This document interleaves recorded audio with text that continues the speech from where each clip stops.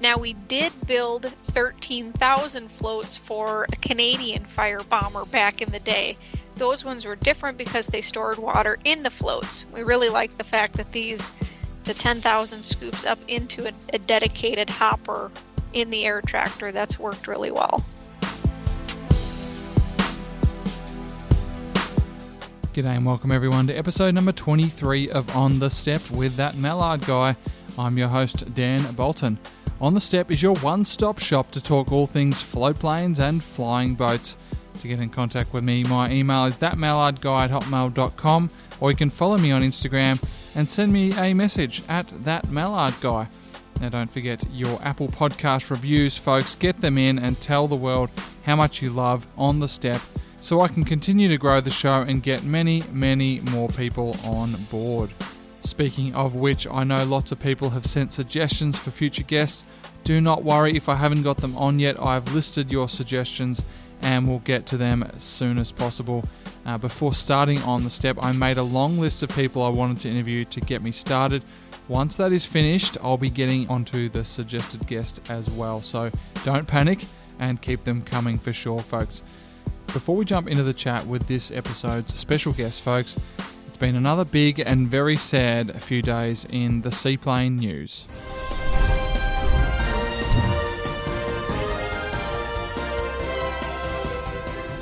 To the US, and at least 8 people, including 3 children, have been killed when 2 aeroplanes collided over a scenic US mountain lake in northern Idaho.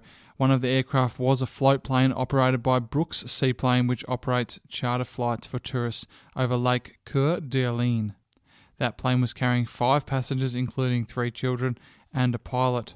The second airplane was a Cessna 206 that was carrying at least 2 people, the sheriff's office said. The lake was very busy with boaters on the 4th of July weekend, and numerous personal boats went to the scene immediately in search for survivors. The sheriff's marine teams, fire department, and the US Coast Guard also responded.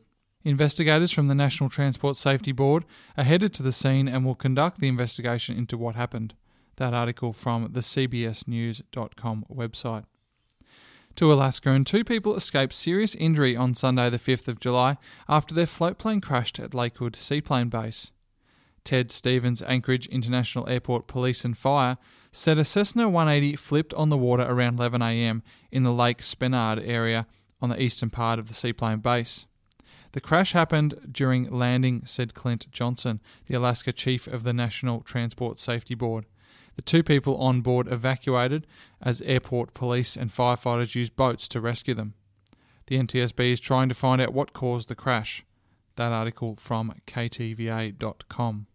And finally to Australia, and Troy Thomas, former owner-operator of Horizontal Falls Seaplane Adventures, died after the Robinson R-44 helicopter he was flying crashed on Saturday afternoon around 2:30 p.m.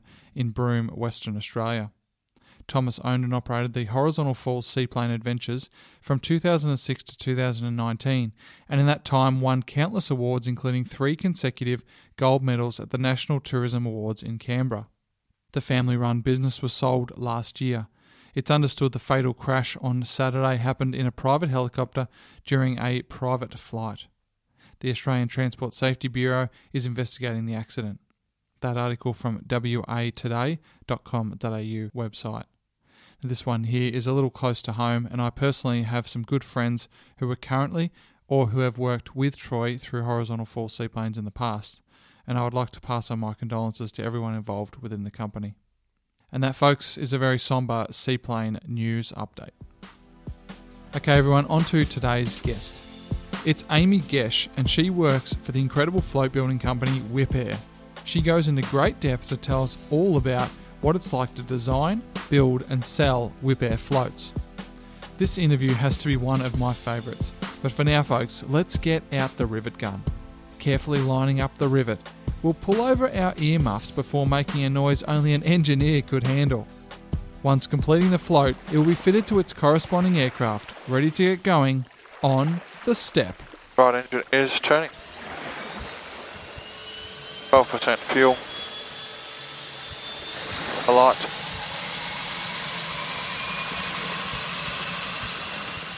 Okay, welcome from Whip Air in the United States, Amy Gesh to On the Step. How you going, Amy? Very good. Happy to be here and talk float planes. Absolutely. I love talking float planes with everybody and anybody, so great to have you on the show. Amy, can you start us off? I've just given away where you work for and what we're probably going to talk to a lot about today, being at Whip Air. But why don't you just start us off with whereabouts are you located right now?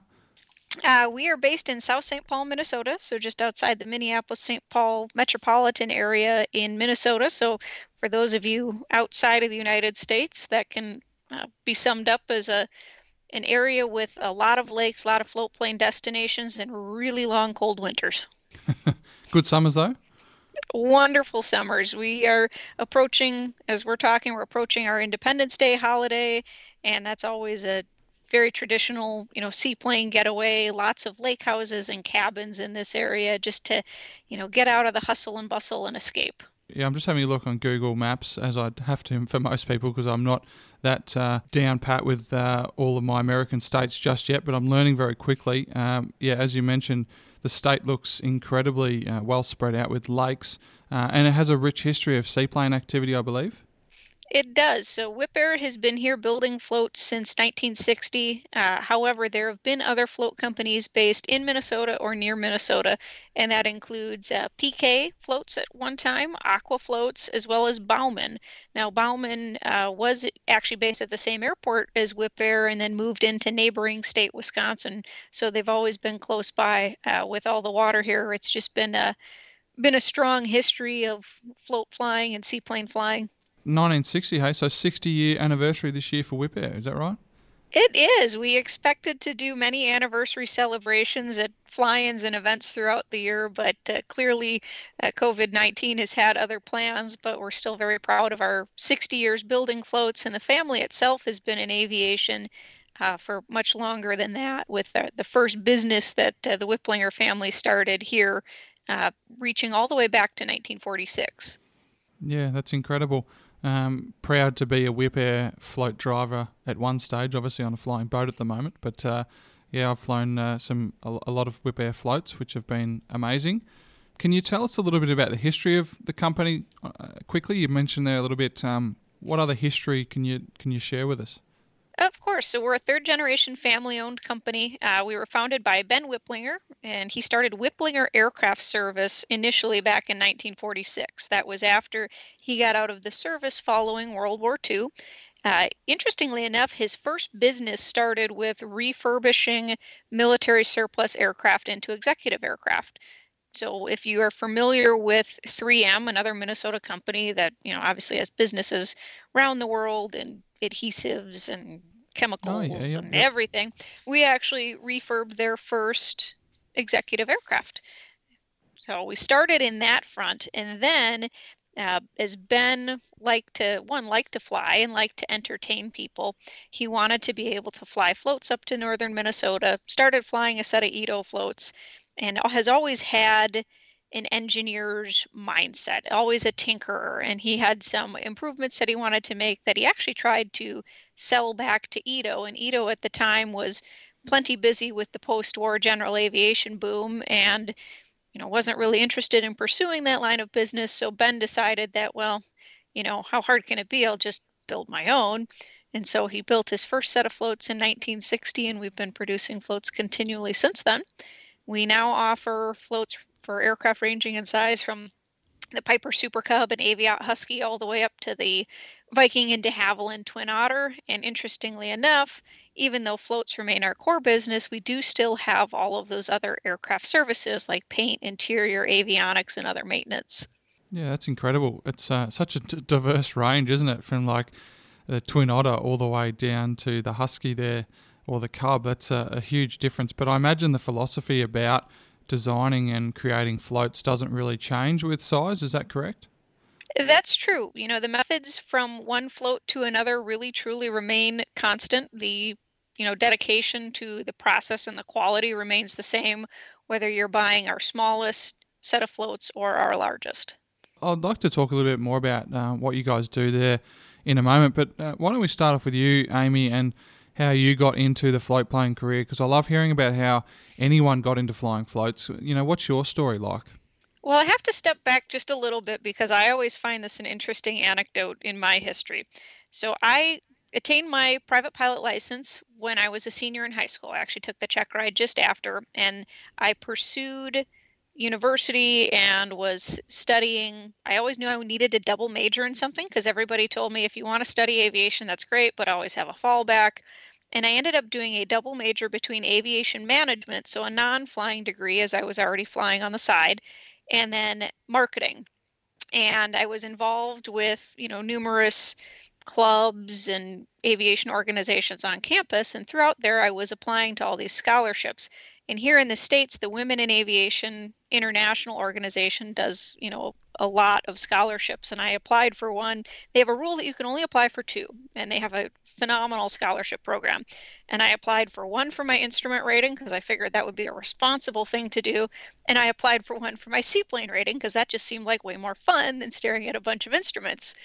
And I was a finalist for the instrument rating scholarship, and I got a chance to interview in person as, one of these few finalists. And they asked me, well, what other scholarships did you apply for? It was a little bit more of a professional flight centered scholarship. And so I said, well, hey, here's my goals, but yes, I applied for the seaplane scholarship. And one of the interview panel members said, well, what are you going to do with a seaplane rating? You're going to get a seaplane rating and nobody's ever going to let you fly a seaplane. And, I remembered that because when I came to Whip Air, I had very little float experience, but I had a lot of aviation experience and passion for aviation. So my proudest moment was being able to look back on that, and Whip Air paid for me to do my seaplane rating, and I got to do it during work hours. So I like to brag that I technically got paid to do my seaplane rating. That's the guy. So it was just a fun turnabout because it was an unexpected turn in life. I didn't necessarily expect to be in the seaplane side, but I found a great home here and I'm having a lot of fun. Absolutely. And how long have you been at Whip Air now for? I have been here about 8 years. Wow. Must be a great company to work for. You don't hear a lot of GA kind of jobs go for that long. Yeah, at 8 years, I am still one of our younger employees. We have several that are 20, 30, even 40 years with the company. Yeah, absolutely. You can tell that there's a good culture around a company when people have been working there for that long, so that's great to hear. What about your role exactly? So what are you doing there at Whip Air? Are you building the floats? Are you selling them? How does that work? What's your job? I've worn a few hats here. Now, I started as our marketing manager, so I would oversee, all of our marketing from whether that be trade shows and events, emails, print materials.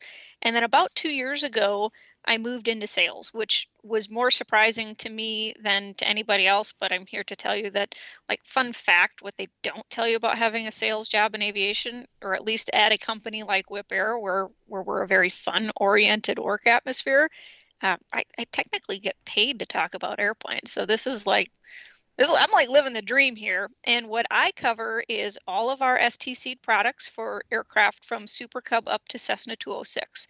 And I've got a colleague in that my territory is North America and the Caribbean. I got a colleague that covers the Beaver and larger for the same territory. And then we have someone that does everything else around the world. So he covers the whole range. And then I also have the opportunity to sell certain piston aircraft, typically the 4-cylinder ones like Huskies, Cubs, 172s, and similar airplanes. That's interesting. So there's only 3 of you worldwide to actually sell Whip Air floats, is that correct? We do have one additional person that is our OEM account representative or OEM account director. But yeah, basically that's it. Wow, that's incredible. Yeah, so selling floats and small planes. How have you found that challenge when, like you said, you didn't really expect yourself to go down the sales route? There was a lot of learning to do, but the wonderful thing is that we've got, again, with so many long-term employees, we've got a lot of opportunity to learn and a lot of people that help me along the way. What was more important was, a willingness and ability to track down the technical answers to the questions. We're not a company that, embodies any of those traditional sales stereotypes. Our goal is to be very helpful and knowledgeable. And if we don't know the answer to a question, we'll find out for you. And sometimes part of my job is telling people that there's another provider that can solve their problem, and we're Yeah. always happy to do that. So we're not, put it this way, we don't live in a world where we're the used car salespeople just with wings. I was going to ask that because is it okay if I walk through the sales yard and not get harassed for the first 2 seconds when I walk in? Is that something you'll let me do? Oh, absolutely. I mean, we'll still ask if you want to ask questions, but usually that's just because we're looking for an excuse to talk airplanes to someone. True. And I do a fair amount of tours. I did them when I worked in marketing, and sometimes people say, "Oh, well, I'm going to be there in a week. Could I maybe come in for a tour?" And my answer is always like, "Absolutely," because I can sit at my desk and I can work at my computer. I can walk you through our hangars and our manufacturing facilities and talk about floats and airplanes. Like you tell me which option you'd take. Absolutely. No, I want to know the process. Like, let's say I walk into the Whip Air sales yard there and I'm looking for a set of floats for my aircraft. What's the process that I would go through with you, for example? Yeah, there's usually two starting points. One being that you have an aircraft that you already know that we can put floats on. Obviously, all of our floats are built to a technical standard order, but then the vast majority of customers we're working with are using certified aircraft. So that means that their options are going to be limited to what is approved by our FAA or validated by foreign civil aviation authorities. So sometimes they know and they say, hey, why should I buy new versus used? Or perhaps why should I buy your floats versus these other ones I'm looking at? But there's also another sector of customers that say, I've always wanted a float plane. I don't know what I want. So you have these people that are basically fairly cut and dried for what they're looking for. And then it's just answering all of their technical questions, working through their schedule and working through their budget. But there is another segment that is more educational where we will work with them and say, where are you looking to fly? What's the lake like? We'll do some research. How many people are you looking to take? How much payload, and we can make a recommendation. A common educational piece can be not only on, well, what happens to useful load, but for certain Cessna aircraft, the fact that you need a factory float kit on many of them. And it's not necessarily as simple as, oh, I have a 172, you make floats for 172, let me get a set of those on order. So working them through that and making sure they understand the options. Some customers will find that they're better off buying a used aircraft that's already on floats, then some of them will steer more towards getting a brand new set of floats. So we'll walk both of them through there. So there's a lot of understanding where the customer is coming from and also education. Yeah, absolutely. And I guess the next question is, why should someone buy Whipline floats compared to the others on the market? What's your sales pitch for Whipline? It can depend on the airplane a little bit, but one thing that we always lead with is that we build more floats for more airplanes than anybody else in the world. So we've got the broadest variety. We've got, this widest swath of aircraft covered. We've got 24/7 part support. We've got 60 years of heritage and history. Our family owned. We're investing in research and development for new products. And as you get into the specific aircraft, then we start to say, hey, our float has more buoyancy and more flotation than this competitive float, or it's got a different hull shape. Fly both of them, see how you like how ours handles in crosswinds, see how you like how it, pulls out of the water, how big the sweet spot is as a comparative basis. So it can really depend on the airplane, but there's a lot of different factors that go in there. And like, for instance, one of the things that we've done in the last 3 years is we introduced our laser gear advisory system, and it took us a long time to certify. It was more complicated than we thought, but it's now standard on all of our amphibious floats. And that system does away with the simple airspeed switch that, I know you said you flew Whipline floats, so you're probably really used to hitting the button to inhibit it once it squawks at you. But the goal of the laser is to remove those repetitive warnings, because there is not only research, but, experience in the industry that, the more you hear the same thing over and over, the less you actually hear it. So this system will only squawk at you when there's a mismatch. You have to be low enough, slow enough, and have the gear in the wrong position for the detected landing surface. So it's a really cool advancement of that gear advisory technology. Yeah, right. I haven't actually heard of that. Can you just give us a quick summary of how that one works? Yes, so again, the original system was just airspeed based. It didn't know where you were, what you were, and anytime you passed through this threshold and the switch change, it would squawk at you, gear is up for water landing or gear is down for runway landing. And this new system adds a couple layers of safety. One, when you accelerate through the threshold airspeed, which varies based on airplane.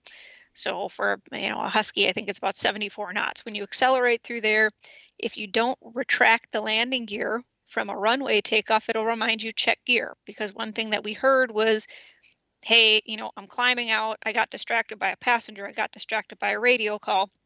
And then they don't realize that their gear is still down when they go to land on the water. It breaks your normal flow. So that's one added feature. Next, we put a little laser array or eye or whatever you want to call it out in the wing. And that looks straight down and it bounces a laser beam down. And if there is, again, a mismatch between the detected landing surface at 50 feet above surface level, and you're slow enough to be looking at landing, it'll tell you check gear. Now, if you have the gear in the correct position for the detected surface and you're slow enough and you're at 50 feet above the surface, it won't tell you anything. So it removes those repetitive alerts. It also has a fail-safe where if the laser throws an error code where it didn't start up properly, the system will revert back to the standard airspeed enunciations. Well, that's super interesting. I got a couple of comments for that. The first one is, I did a presentation a year ago at our Australian Seaplane Pilots Association. We had a conference on, and I did a presentation on landing gear, or gear down water landings basically. And one of the things I found about 26 incident reports on seaplane accidents, gear down accidents in the water, and I think it was something like 80% of those accidents occurred from a runway takeoff. So it's great to recognise the fact that Whipline are doing something about an actual departure from a runway and reminding the pilot to retract the gear once they go through that airspeed threshold. So that's a great improvement. The second thing, I guess, and this probably has to do with the 50 feet thing, we have an airport in the Whitsundays called Hamilton Island, and you can be basically on final approach all the way down to, I imagine, probably 50 feet almost, where you'll be over water and then it's literally a rock wall and there's the runway. How would that work with the system? There are similar airports here in the U.S., including our seaplane base, as well as the airport in Renton, Washington is another common example. In that situation, it's important to remember that a gear advisory system is just that. It's advisory. It does not replace a physical check of your gear position. So there are ways in which you might be able to trick it a bit. So in that situation, it could give you a false one. Now, of course, I know that you're operating on a professional cruise, so I'm assuming that you would brief that in your approach. If you're landing on a displaced threshold or, farther down the runway, it wouldn't be an issue. The only other thing that we've found that can really, affect how you use the laser is if you're landing in really, really dirty water. We're based on the Mississippi River here, which in the U.S. has a nickname of being the muddy Mississippi. It does fine on the Mississippi, but if you find really frothy water or super dirty water, there's a small little lake south of our seaplane base that is like the color of a latte. Like if you stick your hand in it a foot deep, you cannot see your hand anymore. That one it will have, some challenges with. So any advisory system has its limitations, whether you're understanding how do I use and work the airspeed-based system versus how do I use and work the laser-based system. And it can vary from, operator to operator. But like I said, important to know the differences between the two and where each one of them has their strong suits. Yeah, it's different, the philosophy for every operator as well. I think like the first company I actually worked for that had their gear advisory system, it was actually disabled because they found it to be way too distracting. And I mean, we used to do a lot of short sectors on that as well. But their philosophy was more in the checklist use. And, while I was there was certainly no accidents, and there haven't been for probably over maybe 15 years now. But then other operators, swear by them. But yeah, it's an interesting one. And it sounds like that laser technology's very interesting for sure, and hopefully could potentially save lives in the future. So that's some great work from Whip Air, I guess. Yeah, it's an interesting system. It's been a lot of fun to fly with. There's a video on our website. If you go to whipair.com/laser, like I said, there's a video that's really handy. It's also listed on our product pages, so you can see how it works. Like you said with checklist usage, I mean, nothing replaces the use of a good solid checklist and just, standard consistent workflows. So we hope that this is helpful, just like the original gear advisory system, but it's certainly not an excuse to get lackadaisical in your safety approach either. Yeah, absolutely. Now, I guess back to that scenario, I've chosen the aircraft or the floats that I want to choose for my own aircraft there. How do I proceed from there? Do I go up and is there finance available with you guys, or what's the process there? What about delivery and everything else? Yeah, so we offer the floats as either installed or shipped. So what's going to happen is we're going to figure out what's going to work best for you as we're, determining, hey, these are the floats you want. In the meantime, we're going to be working with our manufacturing department for schedule. Now, people often ask us, do you build floats to order or do you build on a set production plan? And I always say, well, the answer is yes. They look at me a little quizzically and I say, well, look, we take our best bet every year based on sales activity, both historical and forecast, to produce floats when we think they're needed or to make sure that we have a stock. However, we do have the flexibility that if we have, maybe guessed not correct, we can change that and we can custom produce a set of floats. So along, the workflow with the customer, we're advising them of the schedule if it's changing. We might be getting freight quotes for them or giving them, contact information for another installer if they're not able to come here to Minnesota. Or we're also working across with our maintenance team to find the dates to say, hey, bring your airplane up here. We do ferry services if you're unable to bring your aircraft up here. And then when it comes in, we assign you a project manager who keeps track of your airplane and sends you updates every week with, hey, here's how things are going. If we find anything unexpected, they'll advise you of that. And then you come back and you take delivery. If you do have your floats installed here at our facility, you also get 2 hours of flight time. So you can use that to, do your checkout. We have flight instructors on staff if you need additional instruction time as well. But, in the middle of that, we're working with you to figure out, hey, what's your paint scheme? What are your paint colors and codes, and when can you come up here, and just all those little minutia of making sure that all the paperwork ducks are in a row, the floats are done when they need to be, your airplane's here when it needs to be, and that it's completed on time. Yeah, amazing. Bit of a silly question from what you just said then as well. You said you've got instructors there. Have you ever had, well, I know that it's pretty hard in the industry sometimes to get a start flying seaplanes, and sometimes water time and water landings is the critical part. Have you ever had anyone who's come in there with a suit and tie on pretending to be a businessman or something, but they really just want to take a plane out and do some water landings to fatten up the logbook? It's happened, but we don't offer outside flight instruction, so you really kind of need to bring your own airplane. And then, of course, for aircraft that we're selling, we qualify each one coming through just to make sure that we're, if we're flying either our aircraft or a customer's aircraft, that we're not wasting anyone's time or putting time and use on an aircraft.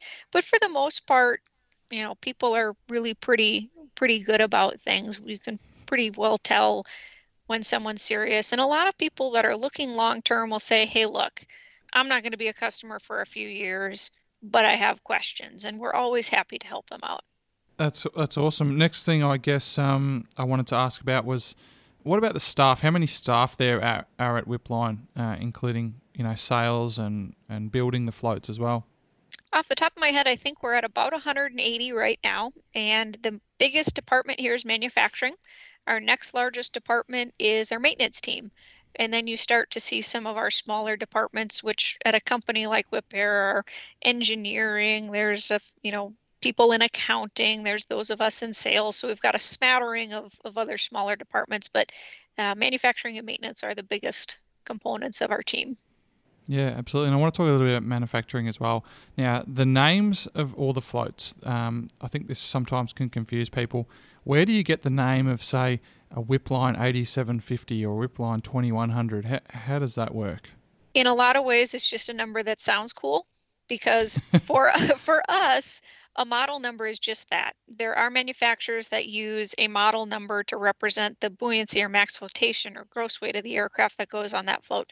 And in our case, it's loosely related, but definitely not the same. So occasionally I'll hear people tell me, well, I think a 2100 is a little small, for a Husky at 2250 gross weight. And I said, well, they float certified and approved to support over a 2,400 pound airplane. So I think you're okay.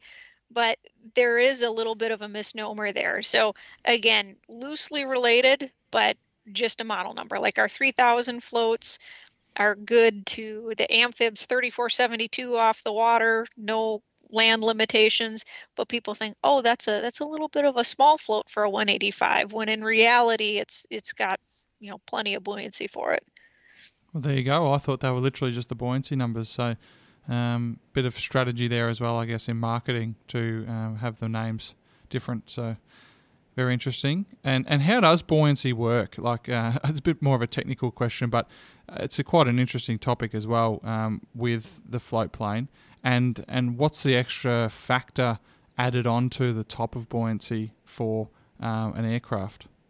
Oh, so this one, here in the States, we have the 80% reserve buoyancy rule. So we publish a couple of different numbers, and one of them is displacement. Like if you shove that float all the way underwater, how much water does it displace?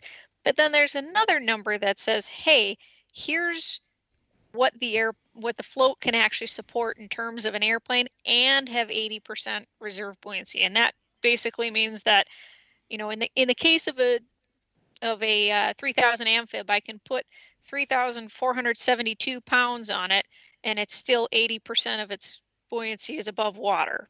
Otherwise, and the reason for that is, if you look at a displacement number, well, again, that assumes the float is entirely underwater, which it doesn't do. It doesn't fly well when it's underwater. So no, exactly. So it's an FAA requirement. So you will see those numbers, and we publish both of them just so that you can see what the difference is. But there is an FAA handbook. I think it's 8083 off the top of my head, and they have a nice little rundown of like, hey, here's how the calculation works. And of course, all the calculations are done based on freshwater, because that's your worst case scenario versus being more buoyant in saltwater.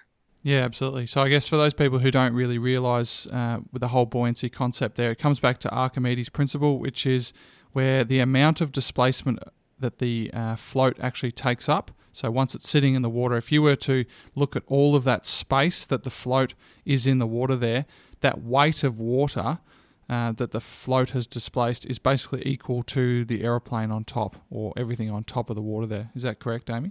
Yes. It is a common question that comes up, and we've addressed it in a newsletter, and there are simple and easy ways to explain it, and then there's sometimes the engineering ways. But like I said, we do list both our displacement and flotation numbers on our website, which can sometimes cause a little confusion.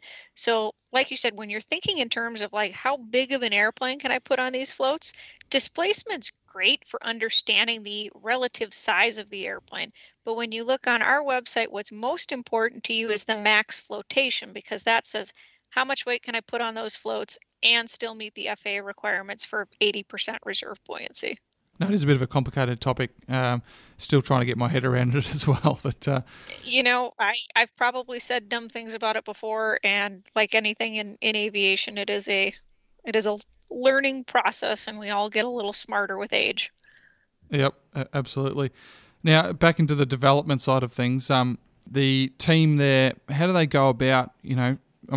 Just for example, recently the Caravan went from a 8,000 float to an 8750 in the last kind of 5-6 years, I guess. And that's obviously because the Caravan EX has gone onto the floats, not just the baby van there.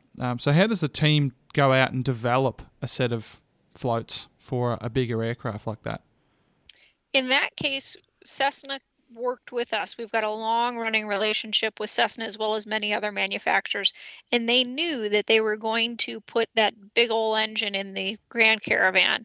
And they knew that, hey, that makes a lot of sense from an operator perspective to have that aircraft on floats. Whereas in the past, the Grand Caravan was just bigger and heavier. It didn't have any more power. So, like, why would you do that, compared to the short Caravan? So we were able to work collaboratively with them.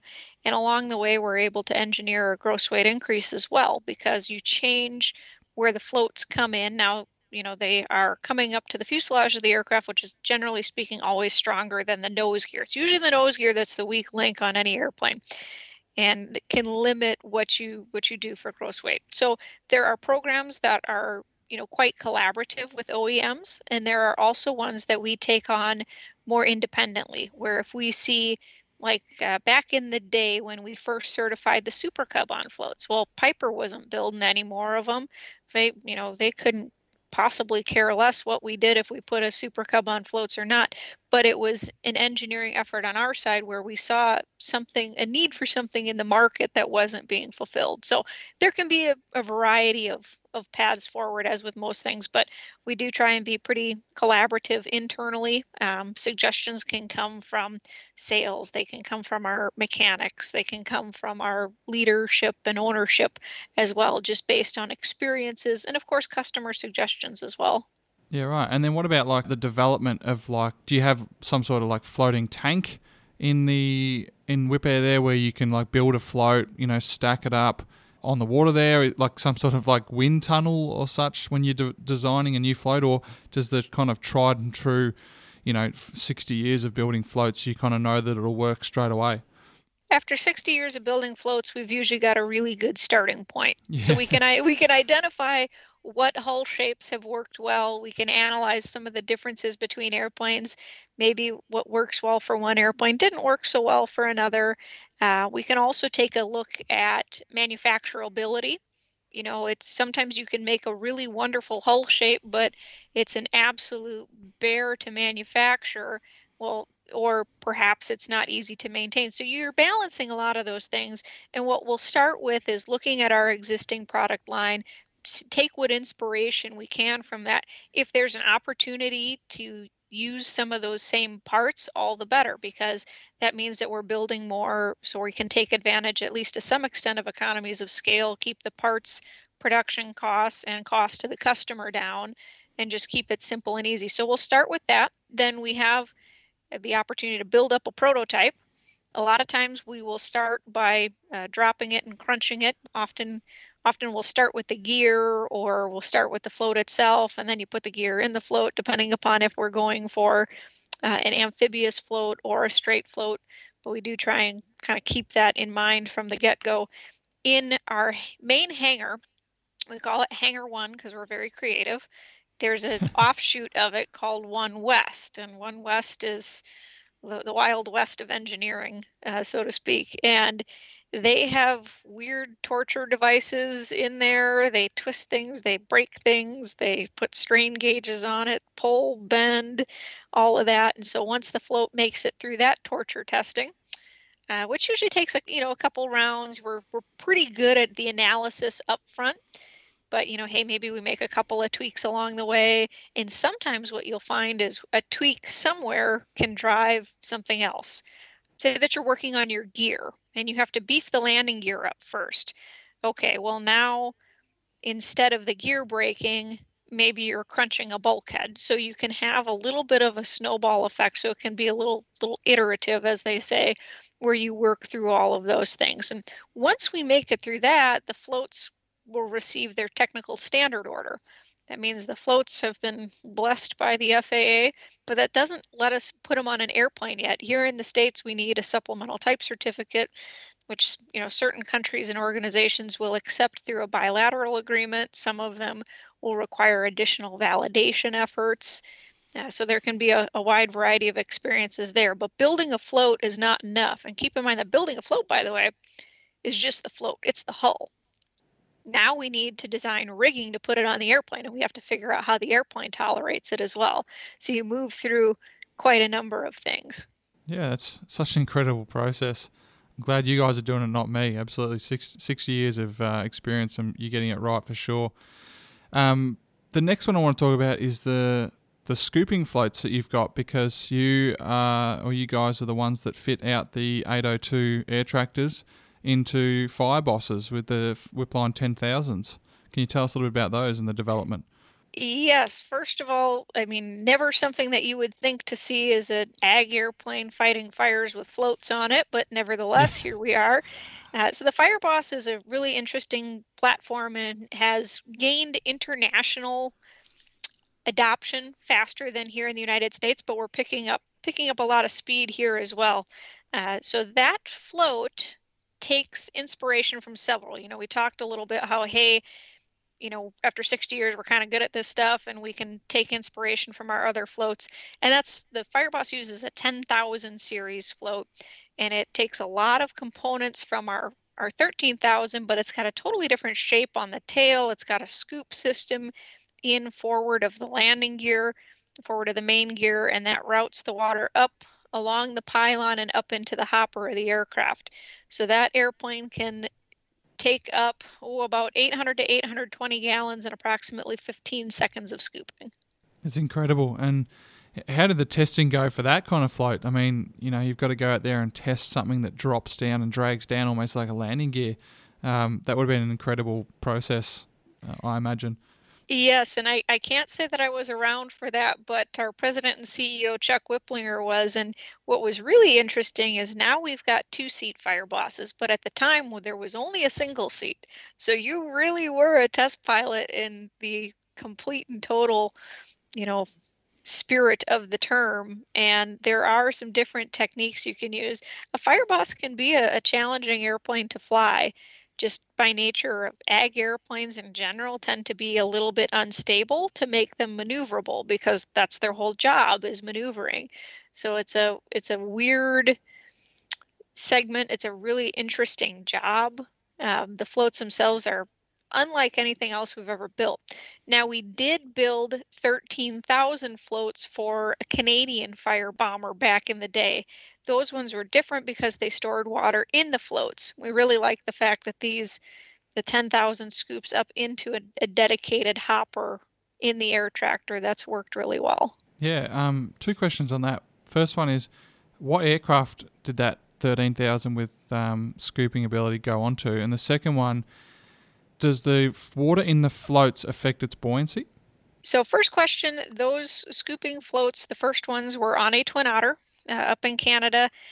Buoyancy, it has to affect it. I don't know. There was only a couple of sets built, but I can't imagine that hauling a few hundred gallons of water didn't, because it's effectively a flooded compartment at that point. Yeah, exactly. Just like to certify floats here, we need to flood 2 compartments, and it still needs to float. You're effectively flooding a compartment. So it was definitely a different style airplane. Yeah, it's interesting you said about the pilots there flying the Firebosses single seat. A mate of mine flies over in Canada there. I want to get him on the show soon, actually. He said basically you do a lot of theory, do some circuits or whatever on the land, get used to the airplane, and then you go out to the lake and literally in a single seat machine, and there's a guy on a tinny that has a radio and kind of tells you what the attitude is, and from a distance, and you kind of go out there and figure it out yourself. So pretty incredible what those guys do with those aircraft.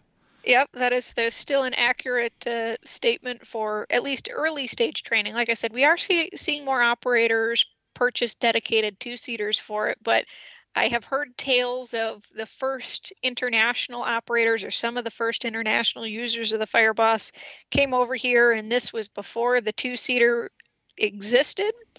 And so not only, same thing, somebody's out in a little boat, with a handheld radio, a little nose up, little nose down, a little slower, a little faster. But the best part is, you had a language barrier in there too. But they, highly skilled pilots with great stick and rudder skills, they figured it out. But it was, it's a different type of flying. There is really no comparison to it. So it is very much, it's on the job training. Yeah, Amy, you mentioned also that Whipline do a few other things behind the scenes, not just in the float world. painting, interiors. Can you tell us a little bit about that? Yes, we've got a world-class paint shop. We can fit up to about a 300 or 350 series King Air. We've done paint in there. We don't see too many jets, but we've done everything from home builds up to large turboprops. We've worked with airbrush artists to do truly custom schemes. They do beautiful work, several award-winning airplanes coming out of here. Our interior shop can do anything from vinyl utilitarian seats for our commercial operators up to, full executive interiors. We have STC'd our own executive interior, which was, a different. Previously, many of the executive interiors were field approvals, which could be difficult to export out of the United States. So having a supplemental type certificate for it makes it more useful around the world. And then our avionics shop, we're one of the top 10% of Garmin dealers. They have what they call the Garmin Gold Award. Our shop has won that a number of times. So we've got not only all that Garmin experience, we work with all these different avionics manufacturers. We are one of the few avionics shops in our area that still has a wide variety of vintage bench equipment as well. So whether you're flying a 172 with original instruments or you just came here in a brand new G1000 NXI Caravan, we got you covered. Yeah, that's incredible. How did that all develop, having such a variety? Is that because, you need to paint the floats, I guess, and maybe install some instruments in the cockpit there for the floats, and then did that just develop through that process? Yeah, it was very organic. There was a lot of float manufacturers at the time that didn't necessarily perform installations. So if you wanted a factory experience, you could come to Wipaire, you could have your floats installed by the experts. And by the way, none of us like when our airplanes have to go to multiple shops or be down for multiple times. So if you had someone with the skill set, because you already needed to do a gear advisory system, and maybe you're already taking the interior out of the airplane to put the floats on and you're already painting the floats, well, why not leverage those skilled technicians to offer additional upgrades to the airplane? So it all grew out very organically. Yeah, that's incredible. Now, Amy, before we get to the end of the segment here, I want to kind of know about what your daily routine is, I guess. So what's a day like for you at work? Are you doing a bit of flying still, or is it just mainly just sales stuff? It can depend on the day. Most of my flying is if we're traveling to and from trade shows, or if I have the opportunity to do any training with our director of flight operations. He surprisingly stays very busy because, as you can imagine, specialized seaplane training can be a little bit difficult to find. So when we have customers that need help meeting insurance requirements, we're able to do that. So when I come in the morning, the first thing I do is I plug in my computer, I fire it up. By then I know if I've got any urgent customer requests or emails or quotes to issue. But soon after getting here, I do my walk through the hangar, and I like to call it checking on the children. So if I have airplanes in there, I go check on all of my children and see how they're doing and what I need to know. And, we have our maintenance project managers handle all of the details, but I have an emotional attachment to every airplane that comes through here. And I like to tell people, well, you're part of our customer family, whether you like it or not. So you may as well enjoy it, because I'm always going to care about your airplane. And I'm always going to care about how much fun you have with it. And so I like to go out there and see them. And it's not a bad excuse to go look at airplanes too. Is the hangar there set up like a showroom, with boards that say how much they're for? Have they got stickers on the window to say finance me, or the price, or how's that all set up? Well, the majority of airplanes coming through our hangar are customer owned, so they're already here for something. We don't see as many walk-ins. We do get a few, which is always fun because someone comes in, somebody's here to talk about airplanes. But again, the majority of airplanes coming into our hangar are here as actually a maintenance facility. So we don't have a dedicated showroom. We do have more hangars than I probably even know exist to go hide airplanes in. So there's always a wide variety. And you just go on the treasure hunt, and we'll show you different airplanes or different floats. We'll walk you through manufacturing so you can see them in process and learn along the way. And I do want to mention financing, because you had mentioned that earlier. Now, Wipaire doesn't offer float financing, but there are companies out there that do. One of them is Airfleet Capital. There are a couple others that do offer float financing as well. Yeah, nice. Well, we might as well jump into the Splash and Dash questionnaire to wrap up the interview. here, Amy. So just like the land plane touch and go, the seaplane splash and dash, we'll just touch on a few seaplane related questions, of course. So far in your experience as a seaplane pilot, what has been your favourite seaplane that you've flown? Oh, see, I'm a Cub person through and through, so I gotta say I did my seaplane rating in a classic Super Cub, and I had just a blast. But I had fun with Huskies and 182s as well, but I'm always partial to a Cub. There you go. What about the coolest plane that you've sold? Oh, I mean, they're all pretty cool. I've had really, really amazing paint job Huskies go through here. I've had airplanes with incredible avionics in them. Okay, here's an interesting one. I don't know that I could pick a favorite, but one of the more interesting ones is what I like to call the Time Capsule 206. And it was a 206 that was a two-owner airplane and had been owned for all but 2 years by the seller. And it had original paint, original interior, factory flow. It had this beautiful classic scheme, and it had been sitting in a hangar out of annual for like 6 or 7 years, and it was coated in a fine patina of dust. And it was sold and actually lives here on the airport that Whip Air is based at. And I've had the chance to see the airplane come through and kind of come out of hibernation. They got a ferry permit for it. Then it got annual, and now it's got new avionics in it. They're upgrading the interior. They've polished it. It's stunning looking, and it's just fun to watch that one. Would that be probably the most interesting plane that you've actually seen come through the airport? I mean, like you said, you're at the moment working on the smaller side of airplanes. Is there something else that stands out as being one of the most interesting seaplanes that have come through Whip Air? Well, if I may mention an interesting seaplane that has not yet come to fruition, there is a company near us here in Minnesota called Rare Aircraft, and they build absolutely world-class restorations, Stearmans, Wacos, Stinsons, and they have a customer that wants to put a Stinson gull wing on floats. And I think that will be just one of the most incredible looking airplanes out there. A Stinson is often called the Stinson Reliant. So it's got that beautiful gull wing, and now they've been on floats before. I forget exactly what model they were on, but just beautiful classic airplane. And along that lines, another one of a kind airplane that I would also qualify as one of the more interesting ones is the Cessna 165 Airmaster, which had previously never been approved on amphibious floats before, but had been on straight floats. So a customer was able to adapt a set of Whipline 2350 amphibious floats for this Airmaster, which looks like a baby 195. And it's just a beautiful, beautiful airplane. Yeah, nice. I've just Googled both of them. Yeah, there's one on floats as well. This Cessna 165. That looks very cool. I was going to say the Stinson gull wing almost looks a bit like a 195 as well, with the radial at the front there, high wing.